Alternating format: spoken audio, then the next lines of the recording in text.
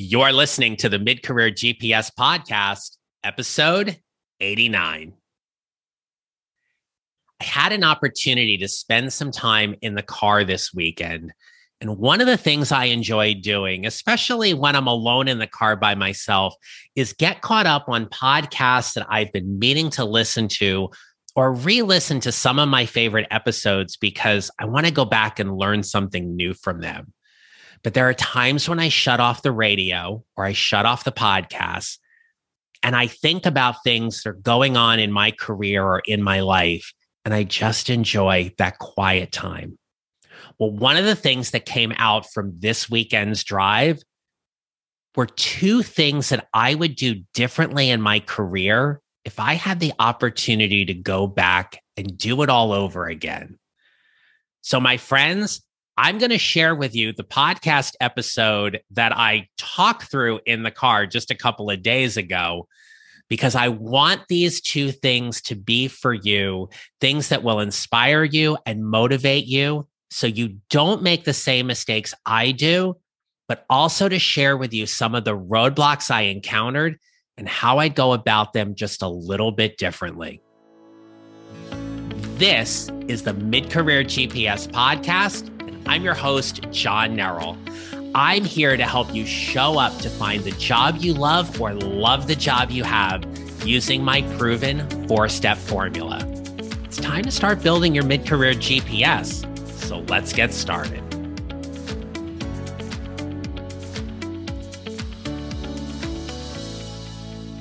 Hello, my friends. Welcome back to the podcast. Now, as we're in the middle of March and spring break is approaching, you might be looking for some things to add to your reading list, whether you're looking to actually hold the book or you are ready to add it to your device. I want to offer you, I have two books that can absolutely help you tell some really great stories and give you a few things to consider. My first book is called Show Up: 6 Strategies to Lead a More Energetic and Impactful Career. My second book is called Your Mid-Career GPS: 4 Steps to Figuring Out What's Next. They're available on Amazon, your favorite retailers. And by all means, I hope you will go and pick up those books and let me help you figure out how you want to show up in your life and career and figure out whatever is next. And if you happen to be reading the book while you're lounging out on the beach or at the resort, send me a photo. Tag me on LinkedIn at John Neral or on Instagram at John Neral Coaching. Love to see that out there. So thank you so very, very much. Today's episode, as I mentioned, is an opportunity for me to go back and share a couple of things that I would do differently in my career if I had the opportunity to. I started my teaching career immediately after college in 1991. I taught for 2 years. My contract was not renewed because I was teaching in a private Catholic school. I did not have a desire to pursue a master's degree in theology because I happened to be teaching in the religion department at the time. I got out, I did some different things. I worked in the bowling industry for a while, and then I made a decision to go back to graduate school, get my master's degree in teaching and a minor in mathematics. And I taught mathematics for 14 years at a wonderful school district in northern New Jersey. I share that with you because I want to put some things in context. I taught at this district from 1996 to 2010. And here were some milestones that happened during that time. Social media. LinkedIn started in 2002. Facebook started in 2004. Twitter in 2006. And Instagram in 2010. And for those of you who are on TikTok, 2016. In the 14 years that I was a middle school mathematics teacher, 4 major social media networks launched during that time that are still around today. I mean, we're not talking about MySpace. For those of you who remember that, we're not talking about landline modems and having to hear the telephone try to connect, and you waited minutes to get connected online. We don't even think anything of it. We just tap our smartphone and everything is there in the palm of our hand. I share that timeline with you because here is one of the things that I wish I had done differently as I was growing my career. And that was creating more content. Right now, there are so many opportunities for you to create content and add value online that allows you to build a know, like, and trust factor with people in your network. Yes, those platforms were not available to me when I first started my career. But here's the other piece. Where I was working was very social media phobic. We were strongly discouraged to be on social media. LinkedIn was okay because it was a professional platform. But as a teacher, when you are in the throes of lesson plans and grading papers and all of the extracurricular stuff you're helping out at school with and things, there wasn't really time in the day to be on a social media platform and creating content, or so I thought. I want to be clear that I strongly believe, and this is my personal belief, that there needs to be a very clear and delineated mark between professional and personal. There are things that you can share that build that know, like, and trust factor. But if I have a fight with my spouse, I'm not airing that out on social media. That is not fair to him, nor is it fair to our relationship. It is not something we do. I don't post pictures of my dinner. That's just not something I find exciting. Now, if I was at a really nice restaurant or something, maybe, but usually I don't. I don't do those kind of things.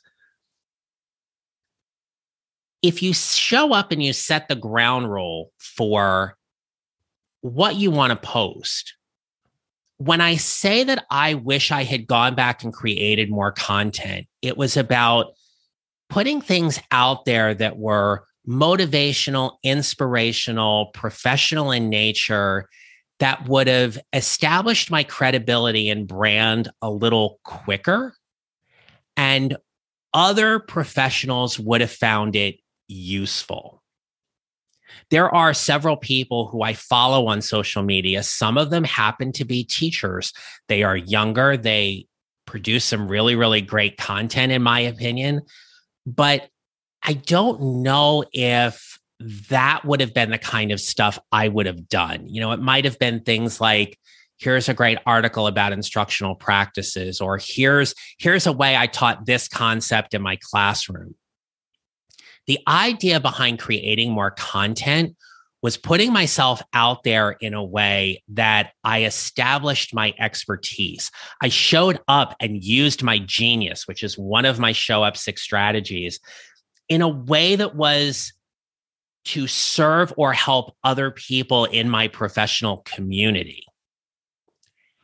And working in a place that was very social media phobic, we were not encouraged to do those kind of things. I remember administrators coming to me and saying, you really shouldn't be on Facebook because it's not helpful, and students are going to find you, and you shouldn't be connecting with students. Well, I wouldn't be connecting with students anyway. Those were things that I allowed somebody else's thoughts to determine how I was going to act or behave in a way that at the time I felt was best. But looking back, I could have found ways to share my knowledge, my expertise, my value, find ways to grow my network that would have been very professionally focused. Now, looking back, I don't think I missed out on a whole lot. But here's the thing when it comes to creating content. There is something you do. And there is something you do that you believe you do better than anybody else. You have thoughts and opinions and expertise that you could share on an appropriate social media platform that would build a following that people would resonate with. If you were to post something on LinkedIn, let's say, that was motivational or inspirational, or even just commented on somebody else's post, you're finding ways to create that content that establishes you as an authority in the space. It is one of the ways social media allows us to do this much quicker now. And for people who are in, let's say, their early 40s, their mid 40s, there may be some level of hesitation there or reluctance to put something out there on social media because A, you don't know how to do it. B, you're afraid that somebody is not going to like it. Or C, you might be afraid of some type of repercussion if your company were to find it. Now, the repercussions on your company end would be if you said something online that was professionally damaging to your company, or you were sharing proprietary material out online that would be a huge legal complication for you. I'm not talking about anything like that. What I'm talking about is how could you, in a way, share what is important to you out there and find other people who resonate with that message? As a business owner, as an entrepreneur, as somebody who operates in this space, that is something I do for my business. I question why I didn't do that sooner. Why didn't I build my network more intentionally? And that is the second thing I would go back and do differently, is to network in a way where it was not only more intentionally, but it was more specific around the kind of people I wanted to have in my network. You may find this as well, but one of the things about being a teacher is that you get very much locked into September to June. That is when school is happening. There really isn't time for you to network because you're under contract. If you are tenured, you know your job is safe. And why pull other people into your network? Because you don't feel like you really need to do that. I had my mid-career moment when I was 14 years into this teaching job and I left and went somewhere else. Had my network been a little bit bigger or grown more intentionally, where I had other education professionals who were in my network, who knows what opportunities may have presented themselves to me because I was better at networking. There was absolutely a time in my career where I felt networking wasn't something I needed. And now, as I'm in this space, networking is a huge component to each and every week. It is why I do so much on LinkedIn. And if we're not connected, please, by all means, connect with me there. It's why I spend so much time there, because that's where I feel most comfortable. I'm not on Twitter. I have a Twitter account, but I find Twitter to be really difficult and challenging to keep up with. So I just don't do it. I have a private Facebook group. I have a business page on Facebook. I have all the things, but LinkedIn is where I love to hang out. Building my network more intentionally is a skill that I have developed over time because I just do it more often. There's levels in how we network. And if you think about it, on LinkedIn, the easiest thing to do is all of the people you went to school with, you worked with, and very quickly you get a few dozen, maybe a few hundred people on LinkedIn. And then you find the people who do similar work that you do, and you connect with them. And as my friend Rhonda Schur says all the time, you want to get to that 500 number on LinkedIn because the algorithm just plays differently with you when you're there on LinkedIn. But from that point on, growing your network more intentionally with people who you connect with, you value, you trust, who are in the same kind of professional space, who work with the companies you respect and could see yourself working for someday, people who have larger followings, or people who you just find are doing some fascinating work that you'd love to be connected to. And here's the other piece: networking more intentionally because you know you can help them in some way. One of the joys about being a mid-career professional is that you know how you can help somebody or who you can connect them to in your network. And in doing so, you then become a valuable networking resource and connection for somebody. So to simply say, how can I help you? Who can I connect you to? Networking in that way is all about relationship building. Build those kind of relationships. You may work for a company that truly values and respects the work that you do, and the last thing they would want is for you to leave. Networking doesn't mean you are going to leave. If you're concerned that your LinkedIn following is going to go from 500 to 700, and someone in your workspace is going to go, oh, they're growing their network, they're probably going to leave. That's their thought. Let them have their thought. That's not yours. Why are you growing your network? Why is that important to you? Looking back, I could think of dozens of reasons with people that I could have connected with that I didn't, that I wish I had at the time. I don't know how things would have turned out. And honestly, things turned out really, really well. So I'm not sitting here saying I should have, would have, could have, and I wish things came out differently. That's not the point here. The point is learning how to network and finding a way that felt really good for me. I feel like now I'm in my jam. Like I'm in that space where I know how to network and build relationships with people and ask for things when appropriate, but more importantly, be this connector, this online resource for people to share things that would be super helpful for them.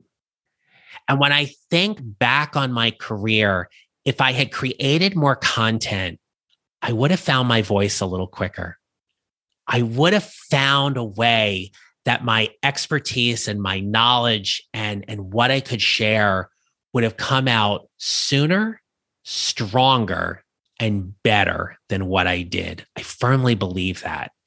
And secondly, if I networked more intentionally, the people who would be in my circle, the people who, whenever I needed to ask something for or to be of service to, would have been just a little bit bigger.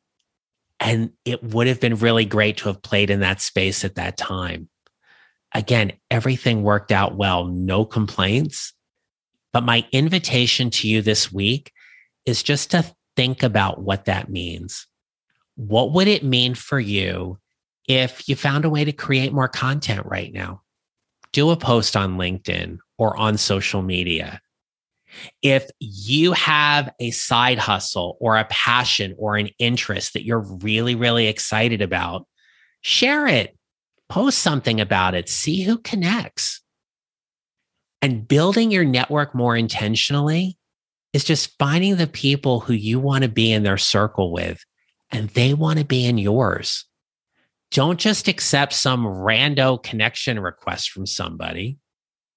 I get probably 5 to 7 solicitations every day, be it in my email or my LinkedIn invites. And there'll be things like, do you want to grow your business to 7 figures? And I'm like, delete, delete, delete, delete. I'm going to leave you with this one story. And this is a story about never saying no. So here's what happened. The beginning of the year, I made a promise to myself that on LinkedIn, I would connect with anybody as long as they weren't soliciting something. They were trying to help me grow my business to 7 figures and all those kind of messages and things like that. But If they were in a career or leadership type space, I was going to say yes if they sent me a connection request. So a couple of months ago, I get an email, an invite on LinkedIn from somebody, and they don't hit all of the boxes. They're a little younger than who I typically work with. They were mentioning that they were hosting a summit. And I was getting ready to click ignore. And I said, nope, I promised myself I was going to give this person a fair shot. So I took a look at their profile. And I did. And I accepted the connection request and I sent a message back and I said, hey, could you tell me a little bit more about the summit? I'm not really sure I'm an ideal person for this, but let me know. And they were doing a summit for junior entrepreneurs, not my ideal community, not my target audience. And I was really upfront with that. And I said, look, I want to be perfectly clear. I'm not your guy. I'm not in that kind of space, nor am I willing to do any kind of sponsorship. However, there is something about you. There's something about your profile that I would like to get to know a little bit more. And so if you're up for having a virtual coffee, here's my calendar. Let's set something to connect. I really don't know where this is going to go. And he did, because that was a nice thing to do. And so I just set the ground rule right off the bat. And I was like, I don't know where this is going to go, but let's see. And I started asking him questions. And he told me more about the event. And I was like, well, let me see if there's somebody who in my network I know might be of a good resource, but nobody is initially coming up to mind. But feel free to farm my LinkedIn network if there's somebody there. And he asked me who I wanted to be connected to in his network. And I told him. And I said, I'm actually trying to grow out the public speaking portion of my business this year. I'm looking to connect with companies or organizations that are looking for keynote speakers, or they are looking for people who could come in and talk at a team meeting. If there's book clubs, let's say, around either of my books, and if there's a leadership workshop or something that they're doing. And additionally, if you happen to know anybody at a college or university, connection at a career center or leadership center would be great as well. And he said to me, well, let me think on that. He goes, but somebody actually comes to mind. And he's like, may not be a direct connection, but they might be able to put you in touch with somebody. Well, he came through. He connected me to somebody, talked to her. She said, you know what? I know somebody you need to be talking to for all that speaking stuff. And she made a connection. And that connection hired me for a speaking gig. And you know what? The connection that he initially set me up to, I connected her to somebody in my network for some services that she provides. All because I didn't say no. Had I wrote this person off because they didn't fit my ideal community or I didn't want to give them a chance, none of this would have happened. That's why networking more intentionally is going to help you along your career path. Don't wait until you're 52 years old to start growing your network. Grow your network now, build those relationships, because when you're faced with a career pivot, if you are unexpectedly laid off, if you are terminated for whatever reason, and you need to rally the troops and gather your network together to see who may be able to connect you, now is the time to do it. Research shows that networking is the number one way to land a new job, because oftentimes those jobs are not listed on job boards. So building your network is going to help you in more ways than you ever imagined. So wrapping up, create more content, build your network more intentionally. If we are not connected on LinkedIn, let's do that. And secondly, come join my private Facebook group. It's a great way and a safe space to network with people outside of LinkedIn who, like you, are all trying to figure out whatever is next for their career. So you can link up to it in the show notes. But go to Facebook, search for your mid-career GPS, and come into my private Facebook group. But until next time, my friends, remember, we build our mid-career GPS 1 mile or 1 step at a time, and how we show up matters. Make it a great rest of your day.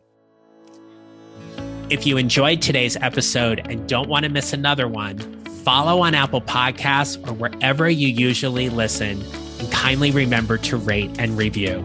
Visit johnneral.com to download your free job search tracker and other free mid-career GPS resources right there on my homepage so you can start building your mid-career GPS. Come join my private Facebook group at Your Mid-Career GPS and join an amazing community of people like you who are all working to figure out whatever is next for themselves and their careers. And don't forget to connect with me on LinkedIn and follow me on social at John Neral Coaching. I'll see you next time.